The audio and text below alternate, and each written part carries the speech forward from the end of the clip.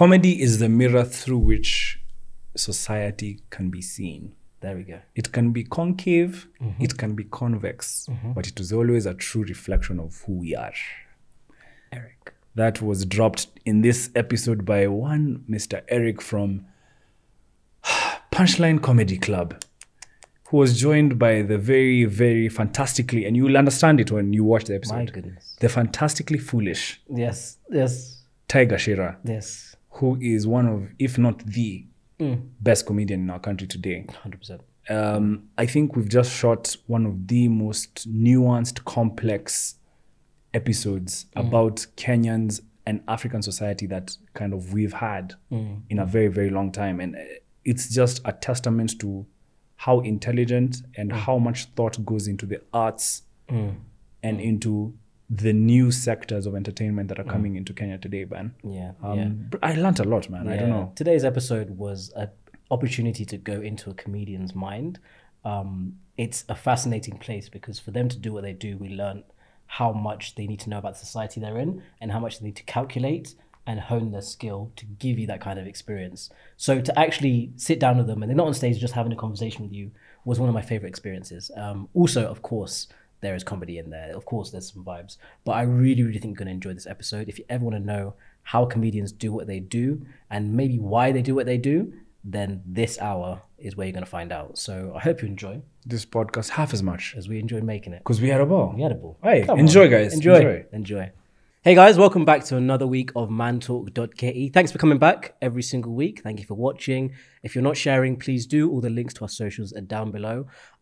As you can tell, we're back at our home, which is Kafisi. So thank you for Kafisi for being our location sponsor. We're back at 9 West, which is in the 9 West building in Westlands. We're in the knowledge room where you can host events, boardrooms, and if you want to come to Kafisi, you can come as an individual, you can come as a company. As a company, we recommend getting an office here, or if you're an individual, use the social spaces here. So all the links for that is going to be down below. Please check it out, see the rates, see if it fits with yourself or with your company, and thank you Kafisi once more. Today is very exciting. I think this season is the first time we've had 2 people as guests on set. So, do you want to tell the people what's going on here? On the right side in the blue corner, we have the fantastic Mr. Eric Lusavali. There we go. Founder. You see that name? Eric we go. Lusavali. Founder of the Punchline Comedy Club. Thank you. Fantastic individual. You will not believe the wisdom this man has. Yes. And we have the fantastically foolish Mr. Tiger Shira. Wow. He's right next to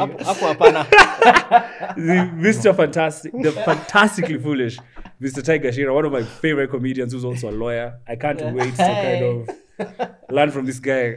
So guys, welcome to the show today. We want it to be absolute bands, as crazy as possible, man. It's a huge honor to have you two on set.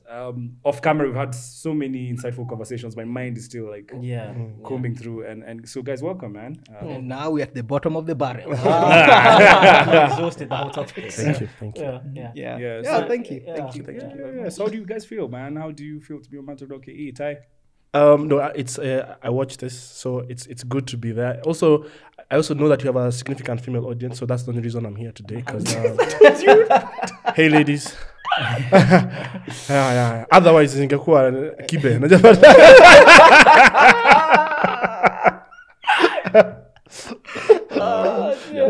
So that's how you're feeling. That's how I told you. Fantastically foolish. No, I'm not like yeah.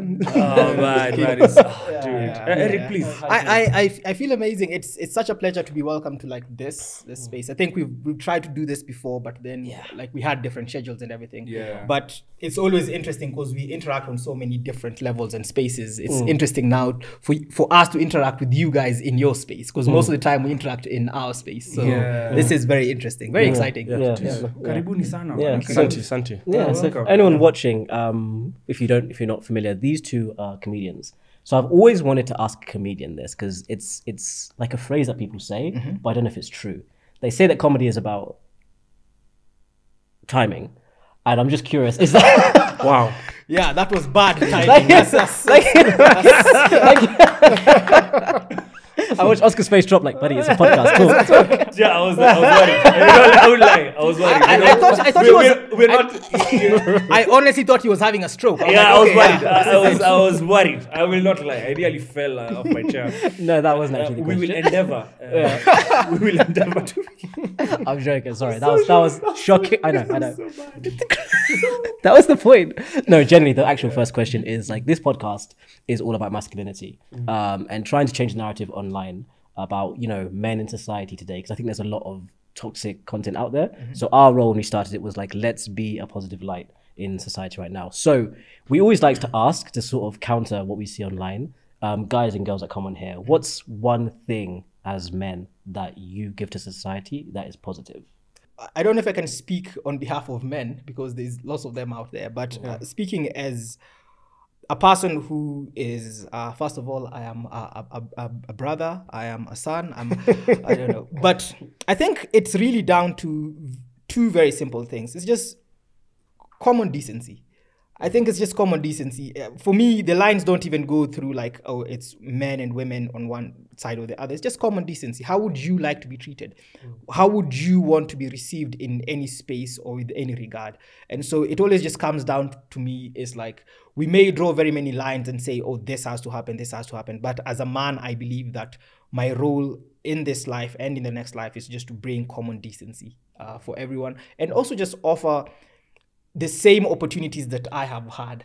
Because a lot of times we always speak about equality, but it's about equity at the same time. If we're looking at two people, one of them needs to go up the stairs and maybe they're in crutches. The stairs are the same, like it's the same flight of stairs. But if one person is in crutches, they need equity. They don't need equality because that's the same staircase. Yeah. Damn. And second Powerful. I'd hate to go after that time, but Like, I was just thinking, okay, that answer out. That answer, oh, he went to equity. Okay, now. Like, no, but did you mean like men in general or specifically what as do you contribute you to men- society? yeah. My dad would disagree. But I think first I think I use humor to make people laugh at themselves and be vulnerable in spaces where we are taught not to be vulnerable.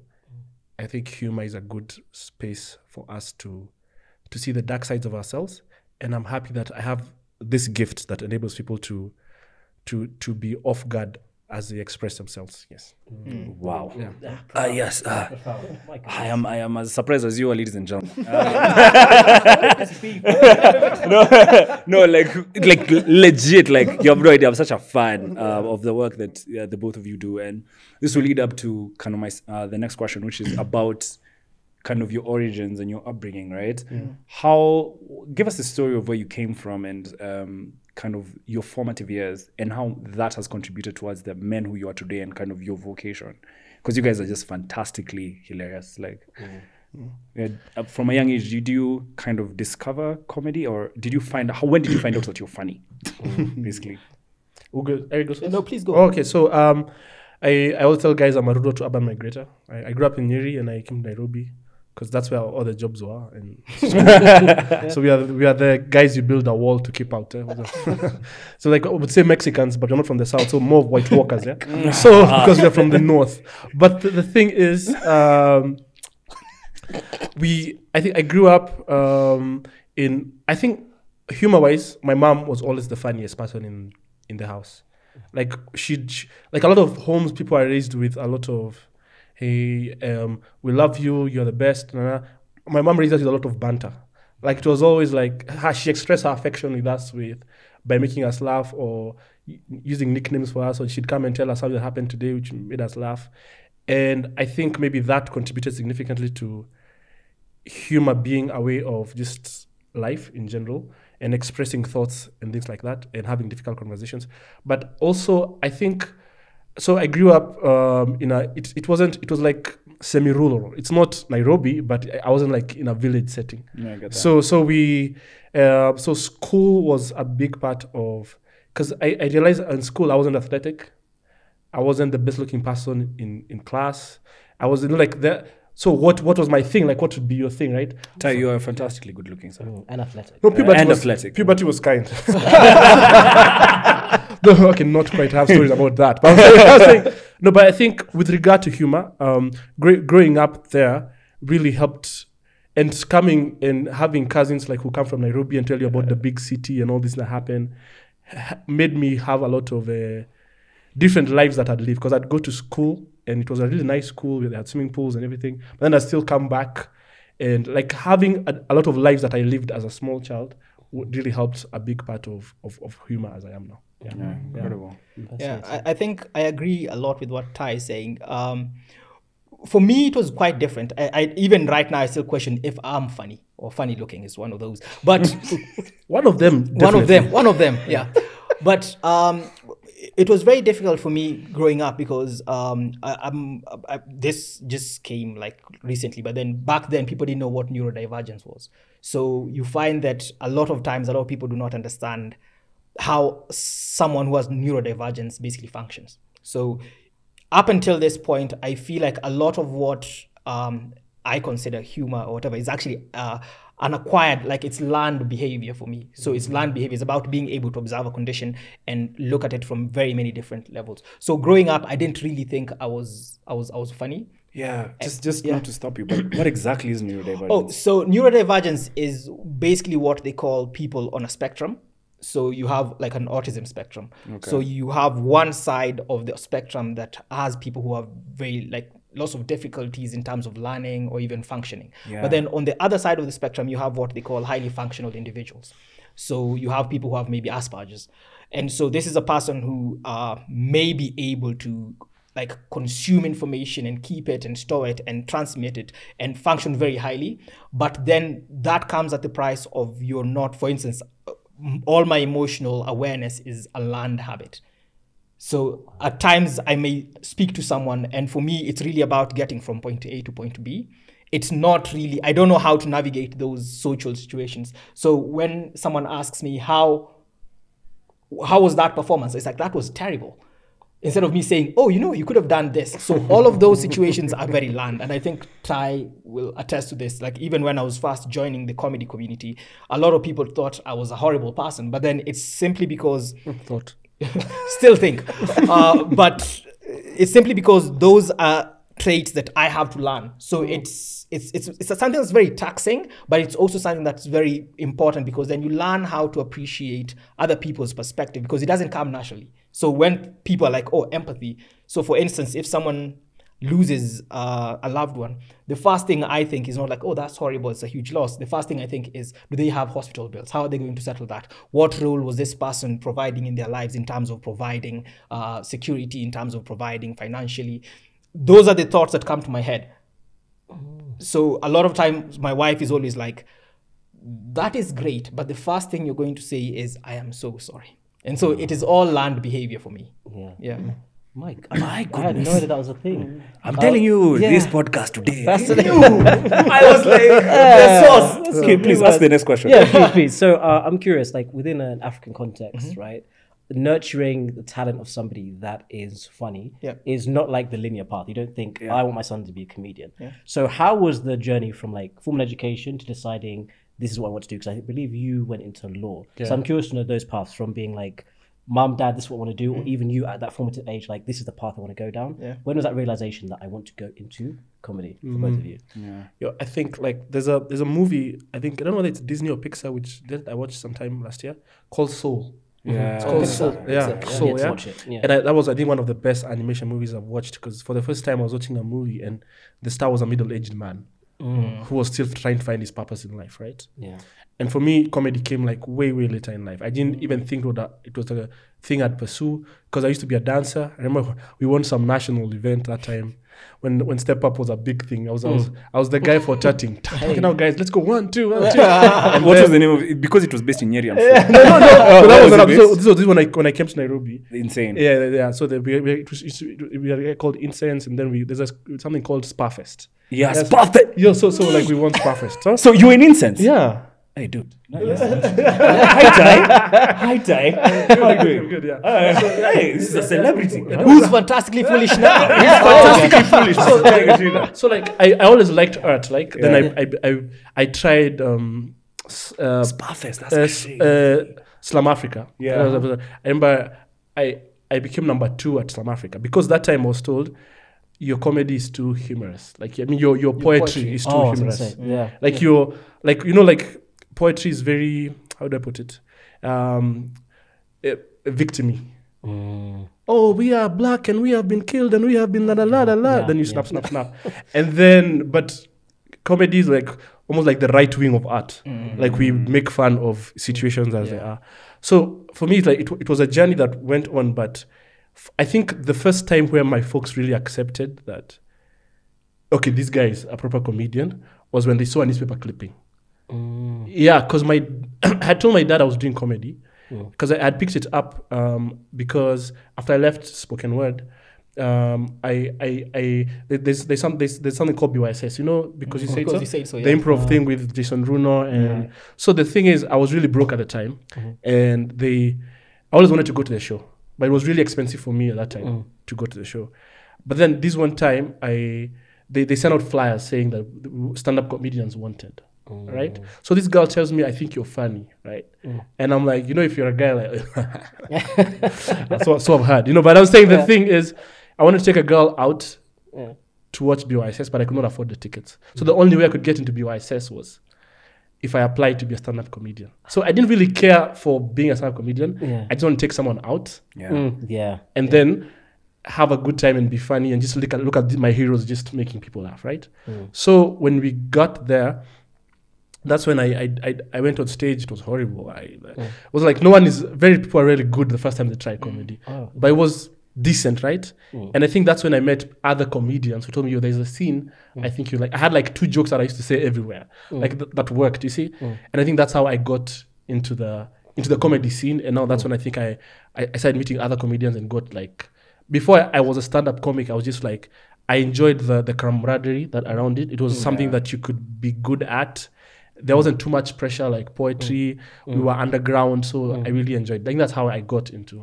Yeah. How did the date end? Sorry, I have to ask. No, she enjoyed it. She's like anything wrong that happened after that was not because of not because of the performance.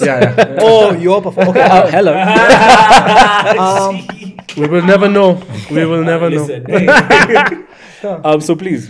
I think for me it was different. I didn't grow up thinking I was funny. I really didn't know how to get into it. So by the time I was getting into it, unfortunately, none of my parents were alive. So the person who is basically the only family I have in the world is my brother. Like, other than my wife and like kind of her family, like my brother is the only. And my brother is one of those guys who, growing up, we have an age gap of almost 9 years, actually almost 10 years. So it's 9 years, 11 months and a couple of days. Like, it's a huge gap. But he was very good at what he did. He was extreme. Like he even right now, he says, oh, I'm going to learn French. And 2 weeks later, this guy is an intermediate, like, speaker of French. He just picks things up and he was very good. So it was always a lot of pressure for me to try and keep up with what he'd said. But he's one of those guys who's really supportive. So he didn't understand exactly what it was, but he was like, oh yeah, because when we were younger, he'd be like, oh, I'm bootlegging like films and stuff. What do you want to watch? And I'd be like, oh, I'd want to watch some Def Jam comedy. And he'd basically bootleg that for me and I'd watch it.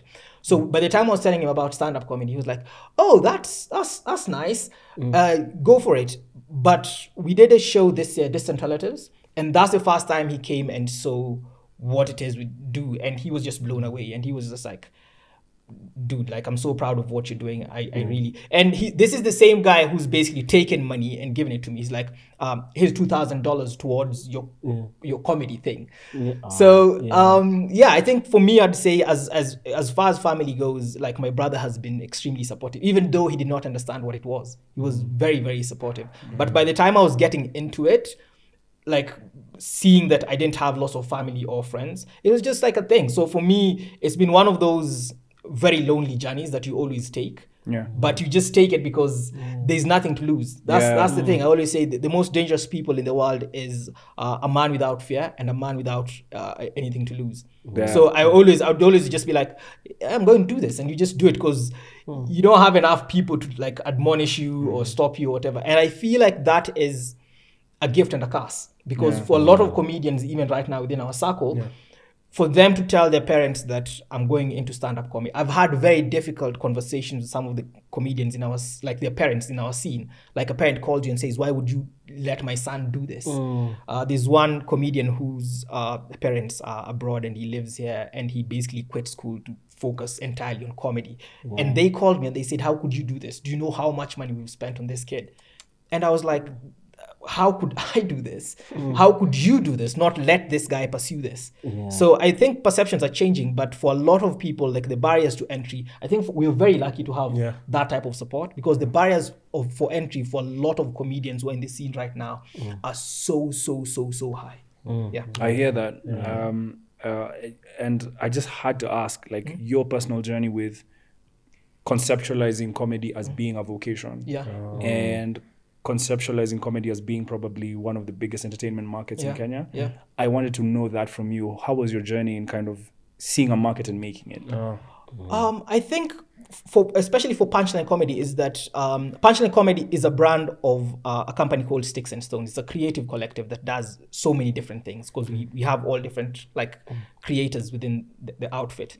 But at that particular time, by the time we were starting Punchline Comedy, it was because we had been doing like lots of events. We'd done like 6 a.m. events, like electronic dance music. We had organized corporate events. We'd done even literally events with guys like Story Moja. So we had a lot of experience. And by the time we were getting into the game, there were already pioneers. There were guys like Doug Mutai of Stand Up Collective, who already started something with Karura Comedy Club. Him, Emmanuel Kisiangani, I think Amandeep Jagde, Mamito Yunus. All of these guys had started something. And there was another guy called Brian Onjoro who had started Nairobi Comedy Club. However, by the time I was coming onto the scene, you could see a lot of gaps. And unfortunately, as a person, my personality is really about structure. I think even when we're in the writer's room with Ty says, I can always know what jokes Eric wrote because there's a way that they're structured. So I'd come in and I'd see a lot of like gaps, and I'd be like, oh, we can fix this and we can change this and we can make this into this. But those guys, number one, already had, if you have your own thing, it's very different when someone else comes in and says, change this. So it got to a point where I was like, there are efficiencies that we can basically evolve and make better. There's a way for us to be able to give opportunities to more people, expand it, basically make it faster, stronger, smarter by investing in this. But then also looking at it is because very early on, I think it was in 2013, I'd spoken to a friend of mine who was based here. I think he's still based here. His name is Eric. He used to have a restaurant called The Karag at the Ngong Racecourse. And I was like, the next big thing is stand-up comedy. And he was like, find comedians. I'll give you this space. You can do whatever you want with this. You can do whatever you want with this. Find comedians. And I couldn't find comedians, but there was a lot of work that was going. So by the time we were discovering like comedians like being there, I had already thought there is a market here. Because when you think about it, Kenya has done everything. We bring in the biggest stars. So we bring in Conscience, we bring in, I don't know, Shaggy, we bring in Diamond. We've done everything in terms of film. We have Lupita Nyong'o's from here and everything. But the one segment that we had not looked at is comedy. And at that time already we had Churchill who was doing lots of comedy, but a lot of times it was very difficult, especially for people in my circle, to relate to it. Because I remember there are guys who went for the Laugh Festival and they came out and they were so upset because they said, we couldn't understand anything. It was all, they do a setup in English and then the punchline is in Swahili every single time. So for me, the idea was there's a gap here. There's a gap here, and if we can do this and we can evolve very, very quickly, it's going to lead to a point whereby there are people who are earning money. Because I've seen it happen abroad. I've seen people, music making people ridiculous amounts of money, poetry, writing, film. And when you look at things like Russell Simmons of Def Jam, he made Def Jam comedy the biggest thing there was. So already, even from back then, I knew that this is the next frontier. Yeah. Yeah, I think for me it would be different with, because Eric, at least he talks Eric has a perspective of the institution, right? Yeah. As an individual, when I tell this could be a vocation, I think 2018, I told myself when I turned 30, if comedy has not brought me anything, money-wise or satisfaction-wise, I'm out, right? So I turned 30 this year. And the day I was turning 30 is when we were wrapping up TMI. a TV show with my name. And that's the same time we were coming from distant relatives where we had like guys from South Africa. And so like, I remember when we were going out after that night, I was like, yo, this was the day I was supposed to quit comedy. Like this was, because I'm going to give this everything. I'm going to write every day. I'm going to push and see if I can just be on someone's stage for 5 minutes, I'm going to take them. If the opportunity comes for me to even host a birthday party for a 2-year-old, we are baby shacking that day, you know. Yeah.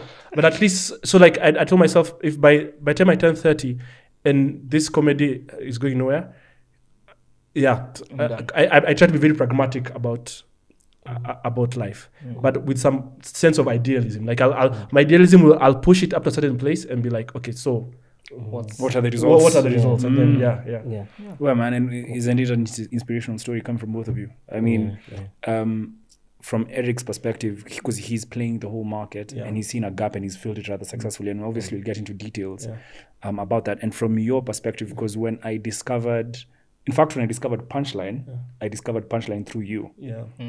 Because the kind of the content strategy that Punchline has employed is to get your content, online. And when I saw it, and I told you this off camera, the most interesting thing about your brand of comedy for me was the contrast. Like you deliver stories with such interesting contrasts, and you socially kind of critique the society I'm in a way that even I'm like, yeah, man, this guy, like there's a lesson in everything he says. And man, it's been just incredible to kind of experience you guys live. And I encourage anyone who's kind of watching this to experience Punchline Comedy live and Tiger Shira's show as well on TV, man. So you've mentioned, how you've kind of made it a vocation, but as an audience member, a lot of the time we get to see the final product, right? We get to see what's happened behind the scenes. And I've always been curious to know, as comedians, the process of thinking somebody is going to laugh at this. Like, where do you guys draw from, and how do you, at the risk of ruining it for the audience, like how do you actually get to that point that this is going to be said on stage? Like, what's that journey like? I'm very curious. I think it's different for everyone. I think it's different for everyone, and I always say this before we start our shows. I always say the role of the audience members, they may not like what we have to say, but it is their duty to defend our right to say it, because I think that stand-up comedy plays a very important role in that it's a retrospective, introspective, and perspective look at ourselves and society. Rewind that. Say it again. So it's a retrospective, introspective. So we're looking back, we're looking inside, and then we're looking forward, perspective. And that's very important. And that means that it's very difficult for you to be vulnerable enough to get a mic and get on stage. It is one of the hardest things to do.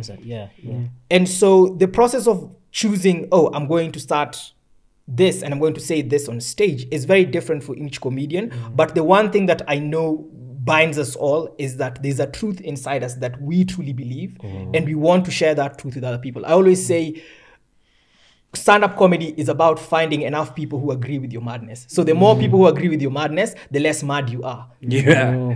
But that process of sitting down and saying, I'm going to say this and I'm going to say this, it's a truth. There's a truth inside us that we see something and we're like, I wonder how many other people agree or see this the same way I see it. Or I wonder how many people do not see it the same way I see it. But as soon as I express it, they'll be like, that's true. This guy is talking facts. That's my thinking. Wow. So the process is always, for me, it's always, I have this truth and I want to share this truth. So at times you write down your set and you go on stage and say it. Sometimes you just go on stage with an idea and you're like, I'm going to let this idea breathe and walk, and we see where it goes from there. And then like a lot of, and the people don't know this, and this is behind the scenes, a lot of us comedians record our audio and video not for putting out, but for us to be able to listen back and say, oh, okay, there's something there, or I could have done that better. Yeah, it's incredibly detailed, isn't it? Yeah. And I think Eric has spoken to the substance of what we write. Maybe I'll speak more to the technique, right? Comedy, like, two people can tell a story, and you want to listen to that person tell the story. Like, your friends could have, but the person you want, I need to hear you tell the story, right? Yeah. So the comedian is, yes, he has something to say, right? But how does he say it to you in a way that you will want to hear what he has to say, right? And so that's where now the techniques of comedy get in, right? Because it's like every person has that spark. Like we have that je ne sais quoi. Like there's that thing you have that I don't have, even if I wanted to have it, right? But then now there's the structure element of that I need you to get these basics correct, so that whatever comes out after that is good. So like I need you to work on your stage presence, right? I need you to find your voice. I need you to see, there are things in comedy we call the rule of three, callbacks. There are things we call like diversions. You see, it's like just coming down and telling someone, oh guys, you will not believe what these guys, our local kinyozi was arrested jana for selling bang. Like, yo, I didn't even know he was a kinyozi. so like there's that, because you see, comedy is taking you on a journey. And then twisting it. Because the technique around comedy is I'm creating tension. And the bigger tension I have to create, the better I must be at diffusing the tension. You see? Right. So like with that joke, I know I did it first of all, like when I said, hey, my mom called me yesterday and she was like, yo, hi son, how you doing? Praise God. I just joined the LGBTI community. And I'm like, okay, mom, what's that? She's like, yeah, my Bible study is called Let's Go Back to Israel. So you've created tension, right? And then when you diffuse the tension, now that's comedy. So Eric talked to the substance of what do I want to talk about. And now the technique is what makes you a ranter and this person a comedian. How do you discover the techniques? Is it try and error? That's the question, Is there at first it's maybe everyone has like a natural knack for maybe humor, but then when you get into it, you realize I want to become a pro. Like I don't want to become a run-of-the-mill kind of guy. People have done this before. People have written books about comedy. People have... So like now, today I'm writing, I want to talk about, I don't know, politics. But inherently, I want to test a technique like a callback. You see, like, you know, when you watch Kevin Hart and he says, all right, in the beginning, right? At first, it's not funny. But by the time he's saying it at the end, so a callback is something... It's our secret between the audience. Like I told you something, but I'm going to bring it up later. You don't know it's good, but that's so. By the time I say it back this time, it's like so hilarious because you are not like Dave Chappelle's writing his joke backwards. Exactly. You see, so what makes a good comedian and a bad comedian is not necessarily what they said, because comedian should be allowed to talk about whatever. It's the technique in which they're working with. Man, I guys, like, man, I'm enjoying this podcast. Because we just enjoy it. Yeah, we just enjoy it. Like, we just like, I'm enjoying Send this. the invoice tax. Man, and this is why I called you guys fantastically foolish, because you guys are fantastic at like making something so kind of scientific and so nuanced to come out in life. And there's a podcast I enjoy called Diary of a CEO, and in Rory Sutherland's interview, he said the person he looks up to the most is I think it's one of the people is Dave Chappelle, because comedians are one of the most nuanced people, most complex human beings, because they have such an understanding of society. And politicians come off as the more bland, boring, and how we wish sometimes that comedians could occupy these seats, because they perhaps could critique society in a more realistic and real way. Enter Ukraine. See, it just happened. Like it didn't even take him 2 seconds. He already, like, you get what I mean? Like that, like, man, I'm so happy to be here. So I'll just move on to the next question before I get too excited. I wanted to kind of poke your brain on an incident that happened in America, obviously, between two comedians, and the slap hard across the world, right? Is there, what are your thoughts when it happened between Will Smith and Chris Rock, and what did that mean for comedy culture, even here in Kenya? Were there did that slap get here? And what was your interpretation of the event as comedians? I think, Ty, you can go first. Wow. So I think that slap had three perspectives, right? And for every perspective, there are people behind it. Yeah. Yeah. There was Chris Rock, a comedian who ideally could throw barbs at you, and it's all in good taste. I mean, you're a celebrity, you have all those things. I mean, you could take a joke. Life is good for you, right? Yeah. Second, we had Will, right? Who I think he felt the desire to defend his wife or to do whatever it is, because he has his problem. Like if we side on Will Smith, we don't. And I've read his book. And How have we? Yeah, and I've read his book. I'm not finished it, but I'm still reading it right now. It's because it's my current book, right? But he talks about how a big part of him was he had to get a woman approval for a lot of things he did. Like a lot of things he did in life, there was a woman behind them, right? And then we have Jada, right? She's losing hair, so someone makes fun of it, right? And so, like I was just saying, in Kenya, when we lose hair, it's mbwe. In America, it's alopecia. I'm saying, but they're just at its core was my bias is with freedom of expression and freedom of speech. Yes. I feel that she was like Jada, where she was, did not like. What does she lose from that joke? Like, if you listen, he'd made fun of so many more people before that, but when he got to her, and now I think Will Smith was just at a place where, like, if you notice when I talk to girls about it, especially black women, they enjoy that slap because them they're not pro violence, but violence that protects them. They're like, me, I want my man to just slap someone in case someone talks smack, right? And I think if he'd said that outside of comedy, he deserved the slap. But because he was saying that on a stage, I feel so Will was wrong. He just apologized. Chris hasn't accepted the apology, but Will apologized. So I feel not because I'm not saying go make fun of people's girlfriends and wives, you'll get smacked. What I'm saying is on a stage and you've come to this space, you know what we're about. Like don't come here and like don't be by a swimming pool and then be pissed when you get wet. That's I hear that. I think I agree entirely, and I think we're biased because that's the thing. We have a bias. We have a comedy bias. But it's always, and just in relation to that, the funniest thing is that the people who are always most offended by the things we say on stage are the people who are the farthest away from it. My friend, True. just continue. These Talk. Let me tell you. Listen, I asked that question because I wanted a social critique. So, Keep going. so the thing is, for instance, we've had occasions when we're doing our comedy. There's one time we made fun of a celebrity or a person who's basically very high up in profile and whatnot. And the friend came and said, oh, this person would be very upset at that. Why would you do that? Why would you say that about this? And then when we met the celebrity, they were actually laughing at the joke we were making. So in the same way that, first things first, I feel like everything, I always say this, the stage is sacred. It is. The stage is sacred. Whatever is said on that, and again, I repeat this, you may not like what we have to say, but you have to defend our right to say it. Because as soon as we start drawing lines, we say, you cannot talk about alopecia. Then it will become, we cannot talk about corruption because that person has not been sentenced. Then it becomes, you cannot talk about sexuality because you're not A, B, C, D. You cannot talk. So we start. I think you want to use other letters. Yeah, okay,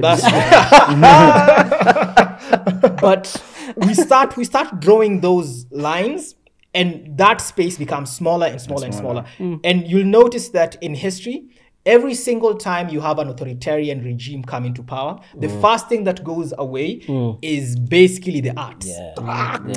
It's the arts. The space shrinks because of that. And so by Will Smith climbing that stage, and this is a performer. This is a person who's very much in this space. Done comedy. He's done comedy. He is a performer. He has done things in the past that when you go back and you look at it, that were way worse. To get up on that stage and feel the need to defend his woman physically. Because I always say escalation comes when one person chooses a different form of response from what was issued. So if he said something, Chris Rock said something about my wife, an even response is me saying something about his wife. But like Ty said, this person, there's a reason a stage is always elevated. It means that person is talking to us and we are here as an audience. and you choose whether you can be an audience or not. Best reaction he would have done if he was Stood up upset, and walked out. stood up with his wife, left. But at the same time, like Ty said, there's basically a show that happens in Las Vegas. It's really crazy. It's about a guy who's basically smashing fruit with a massive mallet. That's the whole act. Yeah. And when you come, they give you all these like PVC sheets so that when he's smashing a watermelon, it doesn't splash on you. You basically cover yourself. But if it gets on you, you cannot sue that guy and say, you need to clean my clothes. Same thing. Chris Rock had every right to talk about whatever he was talking about on that particular stage. Will Smith's job at that point was to defend Chris Rock's right to say whatever he was saying. Yeah, Thank you. Yeah, so and I think also, we're in a culture where if I'm offended, it means I'm right. You see, like at its core is the greater my feeling of offense, the greater my righteous indignation about it, right? Yeah. So if and let's say now I'm going to bring it here in Kenya, right? In Kenya we have an upper and middle class who are primarily our biggest audience, who let's say have gone abroad and come back or consume a lot of abroad material, right? Yeah. In Kenya, they're the most privileged class of all. But because of the biases they've taken from around the world, they take a victimhood with them. You see? Yeah. I was told like the average Kenyan does not complain about racism generally, you see, at Alchemist or whatever it is. In Kenya, it's a privilege to even access racism from a white person. Yeah. Like if you make racism your thing, like my bro, if you're dying in Kenya, your tribe is going to be more Arizona, you're going to die than your race. Than race, yeah. So the thing is, you're loud about it, in the sense that first racism is wrong. Let's get to that. That's fact. But you don't talk about when our house helps are killed in Arabia. That's that's a proper racism issue. Yeah. Or Wahindis in industrial area just doing things to it. You see, but for you, I access a different class of racism, right? Like I'm at a different place and it's not just now with race, with sexuality, where our most privileged classes have taken the baton of offense. Like it's now they're the ones who are now protector of the offended, without realizing, and the people who they think are offended are having the times of their lives. But them, it's like, how dare you say that about us? I always say it like a perfect example I give is when somebody can put so much effort into something that for someone else not in their demographic, it looks like, how do you even think about that? I equate it to old people, they don't have much going on in their life, not to sound mean, but like, so whenever you meet them, the kind of stories they'll tell you is like about a voucher that wasn't accepted somewhere, right? So for them, that's like, I want to talk about this for like half an hour. But for you, somebody that's like going through school, you've got exams, I don't care about your vouchers. That's how I always equate it. I'm curious, there's something in my eye, guys, I'll be honest with you. There's something in my eye. I'm curious about now the dark side of comedy, right? I always look at someone like Jordan Peele, and I think one of the things I heard him say in an interview is that comedy and horror are parallel, right? They're parallel. So I'm curious to know how you navigate the dark side and how that's been in your journey with comedy, because I always hear that it's right by each other. Yeah. One of the things I'll say is that for people who seek validation from others, like the audience always needs to understand we are up there trying to make, like there's a guy called Maina Marumba, one of the stand-up comedians, and he said this like so genuinely, like it sort of hurt me. He said, we just want you to love us. That's it. We just want you to love us. And you find that a lot of the things that we talk about on stage, it's almost like therapy sessions. So there's a lot of darkness that comes with what we talk about on stage. There's a lot of, like they say most times, and Ty never agrees with this, is that humor comes from a very dark place. But that's because we go...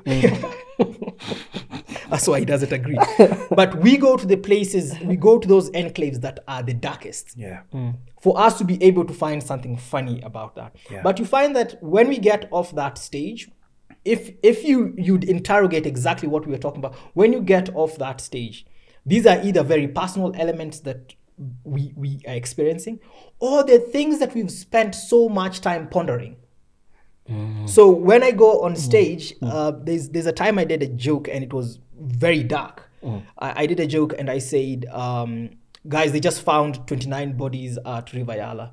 And that's really sad. But the saddest thing about that is that the other rivers have been slut shaming River Yala. They're like, how many bodies, what's your body count? And River Yala is like, it's 29, but 2 don't count. They were my boyfriend. Like, that's a very dark place. Joke, But it's the amount of time I have spent thinking about extrajudicial killing. It's the amount of time I've spent about agonizing about what are these people's families thinking if you had someone who had disappeared and the 29 bodies that have been found. The thought process for me is like, you're hoping that one of those bodies is not your relative, is not your brother, is not your sister. But you're also hoping for closure. You're like, I hope that conflict is something that comedians interrogate so very many times, so that by the time you're going on stage to tell a joke about a very dark thing or tell a very dark joke, it is not a joke to us. It is not a joke to us. It may seem like we're taking something very lightly. There are a lot of people who attack Dave Chappelle about him and talking about the trans community. But this person has sat down and interrogated that particular subject. And their relationship with and society. their relationship with society. And he's not poking fun at them.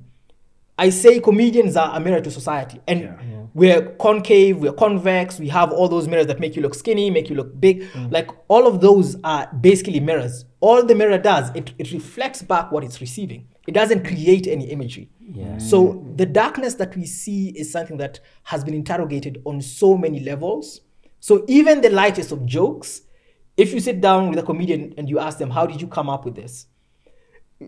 Our writers' rooms tend to just disintegrate. Our workshops tend to disintegrate because you start asking, oh, what about this? And then the person tells you the thought process behind it and you're like, yo, this person is dealing with.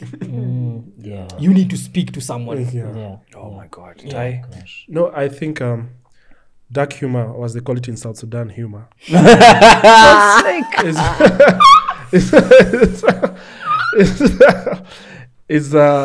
my God. I don't think it's like, yes, we are from, I always say no one who was good looking, grew up well, was raised right, becomes a comedian. Right? Because they never had to try to be. There's a joke I do about how, you're the ugly one in your friend group if you're the funny one. Yeah. Right? Because in the sense that you had to, I always say our people's comedians' personalities were birthed in fire. Right? Like you either become a serial killer or a comedian, right? And so for every comedian I see, I'm like, that's one less Onyancha we have, right? So because unless they're multitasking. But so it's because at its core, a lot of comedians, unless when you think about it, there's a lot of validation you're looking for. I always say only strippers are more vulnerable, and that's arguable, right? And also also there is some sort of masochism there. That I'm going to go on a stage and I'm going to hope that you laugh. And you don't laugh, and I still come back the next day. The punishment Kenyan places are like, Kenyans come to our show to find out if we're funny. They don't come to laugh. They come, it's good. I see. Make me laugh. No, I see. Because comedy is the only job you have to prove on the spot. Oh, you're a comedian, okay. Make me laugh. Make me laugh. Like no one ever goes to an accountant and be like, oh, you're a comedian, do my taxes. Or like, oh, you're a podcaster, sound deep. Like no one ever. It's just that comedians, we are always trying to constantly prove ourselves. It's dark because no one ever sees our art is so tied to us. No one can say you can say I like this Sauti Sol song, but I don't like that Sauti Sol song. But people say Tiger Shida is not funny. It's not that I didn't like this joke and I like this. I'm not separated from the jokes. It's you who is not funny. It's not that I like this joke, I don't like it. It's there's no body of work that's appreciated, that I wrote this, this. I wasn't doing too well here. It's that guy is not funny. You mentioned that the Kenyan approach to comedy is slightly different, right? Where do you see, because obviously what you've created with Punchline, I don't think I've seen it before. But like what's the goal for the comedic space in Kenya? I'm curious to know. For me, it's really about being able to realize, and I think we were talking about this off camera, is being able to realize that we've monetized every other art form in the world. We've monetized everything. The end goal for comedy in Kenya is for us to be able to, is three-pronged. I'm going back to what you were saying. The three essence of life. Yes, three essences of life. Number one is for us to be able to create spaces that allow us to interrogate ourselves, like I said. It's very important for us to be able to interrogate ourselves. And what Ty said is that in comedy, we can talk about all the things that we'd never really talk about. We can talk about sexuality and laugh at it, but then it sparks a conversation. So creating a space that can allow us to have those conversations is extremely important. And that's one of the things I feel like is where we're headed to. And we are already making good strides.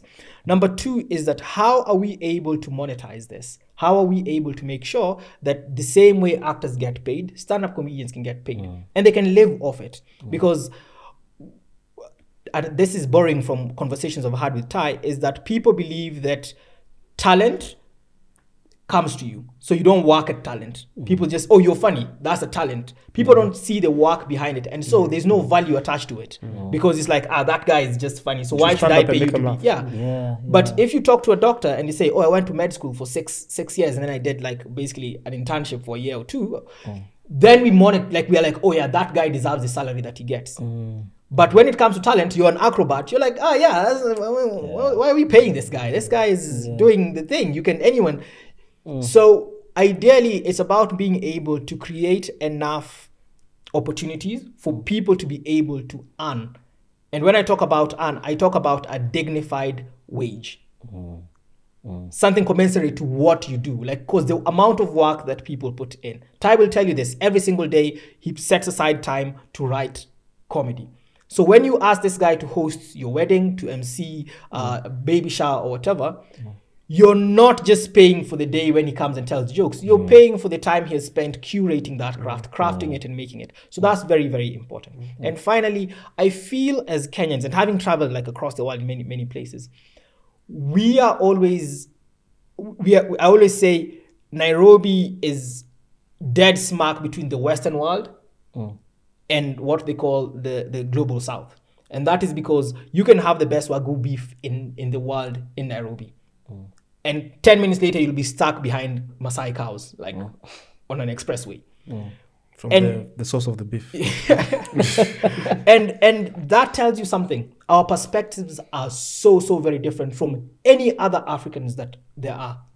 And that's not me trying to like say, oh, buy Kenya, build Kenya. What I'm saying is our perspectives are informed by so much hope, so much trauma, so much perseverance. There are people who wake up every day and sell pencils in traffic. And you ask yourself, even if this guy is living in a shack that is costing 3,000 shillings, how many pencils does he have to sell for him to do that? And these are the stories that are amazing for us to be able to express. And so I feel like there's something very important for us as Kenyans, as Africans, to share with the world. And one of the best ways to share that is through comedy. That's my take on that. Yeah. I think to regard to the future, so for the longest time, like whenever our scene would always be told we are too elitist, right? We do it. But then you realize the thing is, Kenyans, we always say we are a third world country with first world tastes, right? Like you'll see a place where Kenyans don't want to see on TV who they are. Like that guy wants to sell pencils and do it, but he wants to go and watch Dave Chappelle at the end of the, like he like, so we make our music international. Our runners are going international, but we want our comedy to be dumbed down. You see, like Kenyans are watching Kevin Hart, Dave Chappelle, and all those other people, but you still want them to come when they see me on stage. You don't tell them why are you as watchmen. You see, like it's like, why do you want me to dumb down at comedy?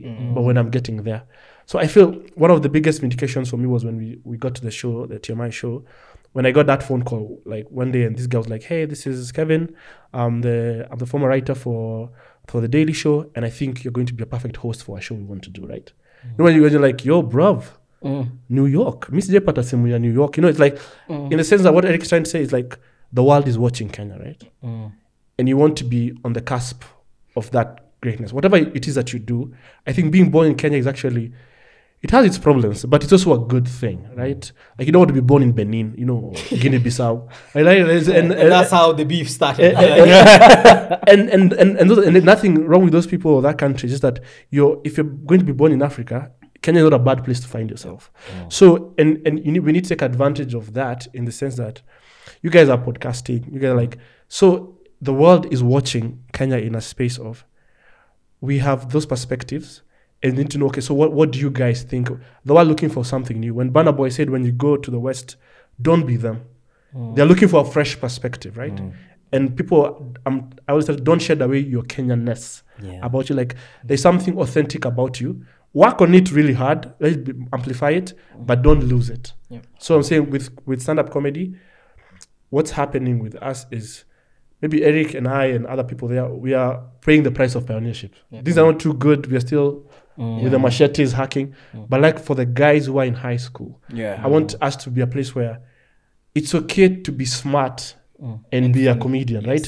I don't want people to think that, oh, yo, you got a D. Oh, have you thought about comedy? You know, like it's you know, like like I want you to know, like, yeah, it's okay to get an A and all those things and be like, you know what, I want to be a comedian. Yeah, because now you know it's normally lawyer, doctor, engineer, DJ, comedian. And so like no one is like, I want to marry your daughter. And what do you do? I'm a comedian.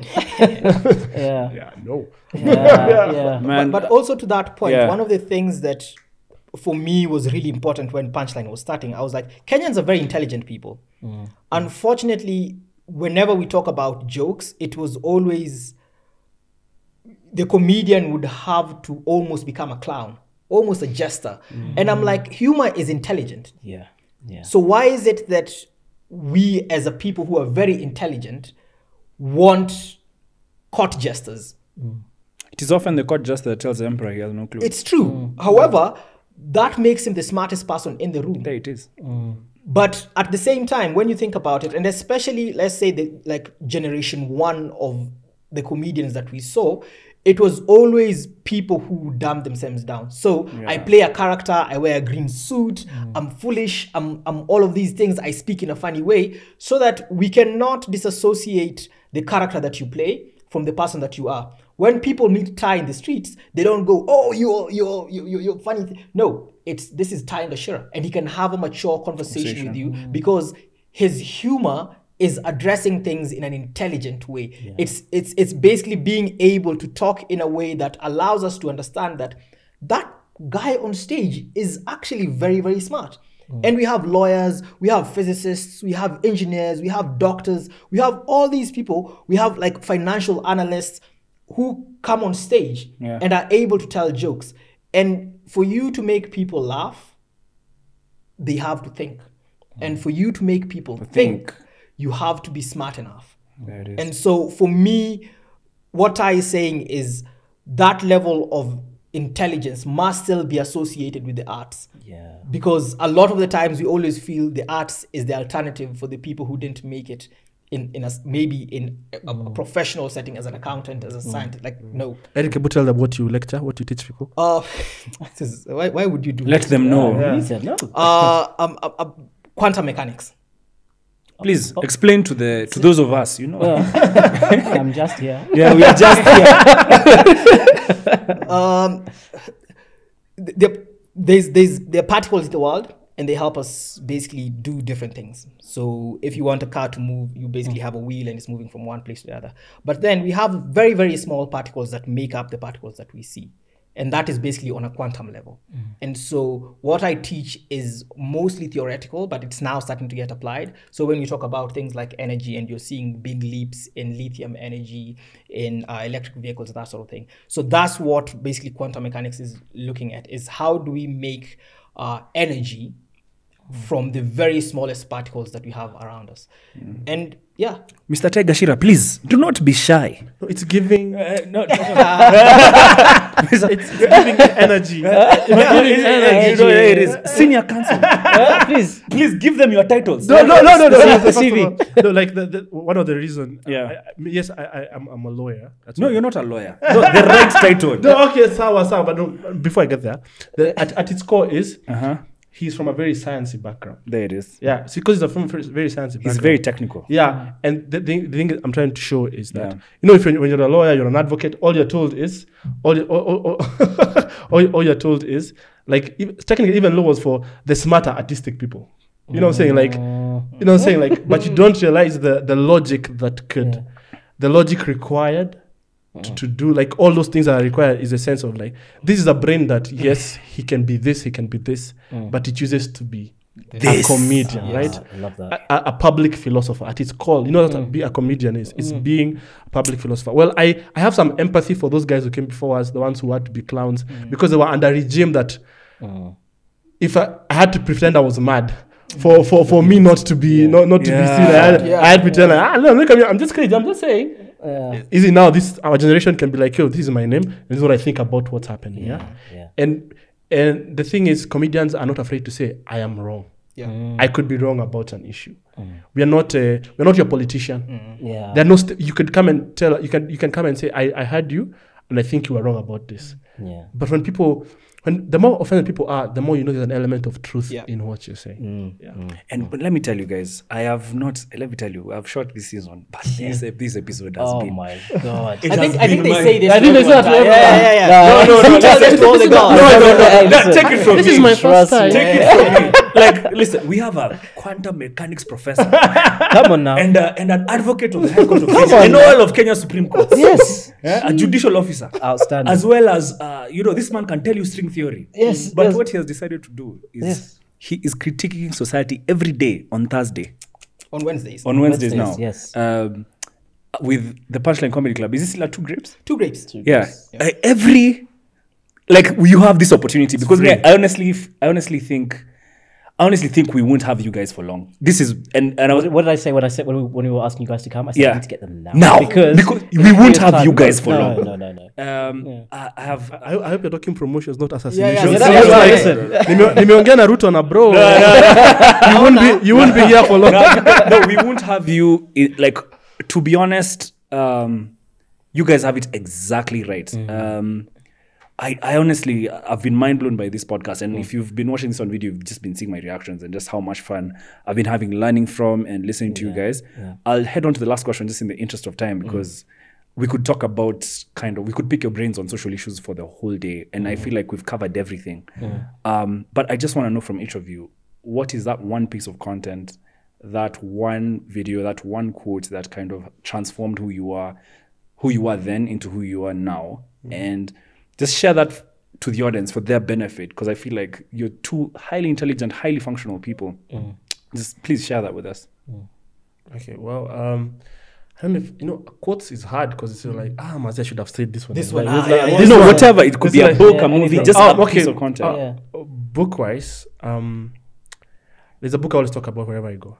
It's called The War of Art by a guy called Steven Pressfield. Many people know The Art of War by Sun Tzu. But then there's one called The War of Art, and the guy called Steven Pressfield. And for him, he says that any great thing you want to do, once you get that spark, the next immediate thing you get is something called resistance. And resistance is a force that, however, wanted to write or have a good idea about the podcast, and you're about to implement it, but decide, let me wash the house first. Like the most mundane of things, resistance praised as either I want to watch the house, a fear, or there's a whenever greatness is about to happen in your head, there's always a resistance that comes, doubt, just some random, but Kenya, that socket is off. Like something that will just have to justify why I'm not going to take this next step.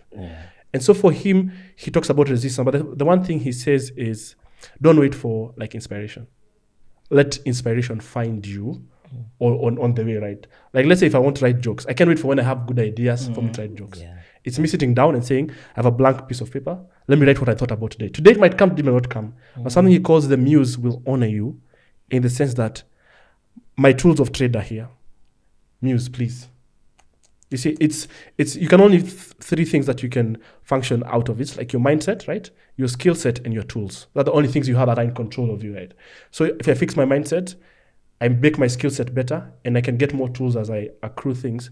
Generally, I'll be good. You can't control things outside of you, right? But as Aloy Black says, be a king when kingdom comes. Like my work is just be a king. I don't know when kingdom is coming, but it shall find me ready. Yeah. Wow. That's it, Wow. There it is. Open up. I don't know how to follow that. I don't know how to follow that. I think for me, it's something, and this is something I learned from Ty, is that hard work beats talent every single time. And that's incredible because that's something that I've heard so very many times. But the one thing that I always say to like my friends, I always say to my students and everything is that being able to listen, they say wisdom, knowledge talks, wisdom listens. Being able to just listen And that's not, I'm not even talking about just like people, advice or whatever, just even the environment around you. When you think about it, we've reached a point in this world where we just don't stop and listen. And that's one of the most amazing things that we have, to just being able to listen to our gut feeling, listen to the universe, listen to whatever you believe in, listen to someone else. You may not have to take the advice, but just listen. So those two things, when basically knowledge is talking, wisdom is listening. And number two is hard work will beat talent every single time. And the people I've seen make something of themselves are the people who always put the work in. My God. Jeez. That Jesus. let's leave end it it. right Right there. there. Right there. Actually, one more thing. I have a joke. Oh God. Oh God, don't tell us. A quantum mechanics professor in a Walk into a bar. That is my joke. There we go. Yeah. I wasn't there. Okay. Technically, the bar walks into the bar, then God damn it. God damn it. God damn it. Guys, I really, really hope you've enjoyed this podcast. I've thoroughly enjoyed it. And I hope you've got a new appreciation for the art of comedy. These guys are running Punchline Comedy Club, which is at Two Grapes every Wednesday. We really recommend you go and check it out if you want to laugh. I remember at one point I was having one of the worst weeks and I texted you saying, yo, I didn't end up coming, by the way. Sorry. Yeah. I was having one of the worst weeks, and I said, like, the first thing I thought was, I need to go to Punchline. It's one of the best releases. It's a lot of fun. So I recommend you, if you're in Nairobi. Sorry if you're not in Nairobi, if you're around the world, but if you're in Nairobi, Punchline Comedy Club. The link will be below, so you can check it out. But I hope you enjoyed this podcast half as much as we enjoy making it, because if we I can say something is Yes. like our content is all over the place. I think you have Punchline Comedy Club Nairobi on YouTube. Even if you're across the world, you can enjoy that. If I can plug in a show that's upcoming, plug everything. we have a new show coming up for the next generation of comedians coming up. Is going to be the 17th of September, Saturday at Two Grapes. The new school. It's called the New School. It's all the new comedians, basically guys who've started in the last year or so. Basically introducing those. So the ties have now become generation 2. Now we have the 3rd generation, 4th generation coming up. And it's a great time for you to come and see the next big names, but also it's a great opportunity for them to feel the support and know that the hard work that they've been putting in is being recognized. So tickets are 1,000 shillings. We have all details on Punchline Comedy Club on Instagram, everywhere. You can just, if you come out, that would be really great. Link in description. Link in description. There'll be a link. We'll put the link in the description to purchase a ticket. And we'll try our best to make sure it airs on that day. Yeah, man. Yeah. Thank you, gentlemen, for your time, man. Do you have Anything to parting?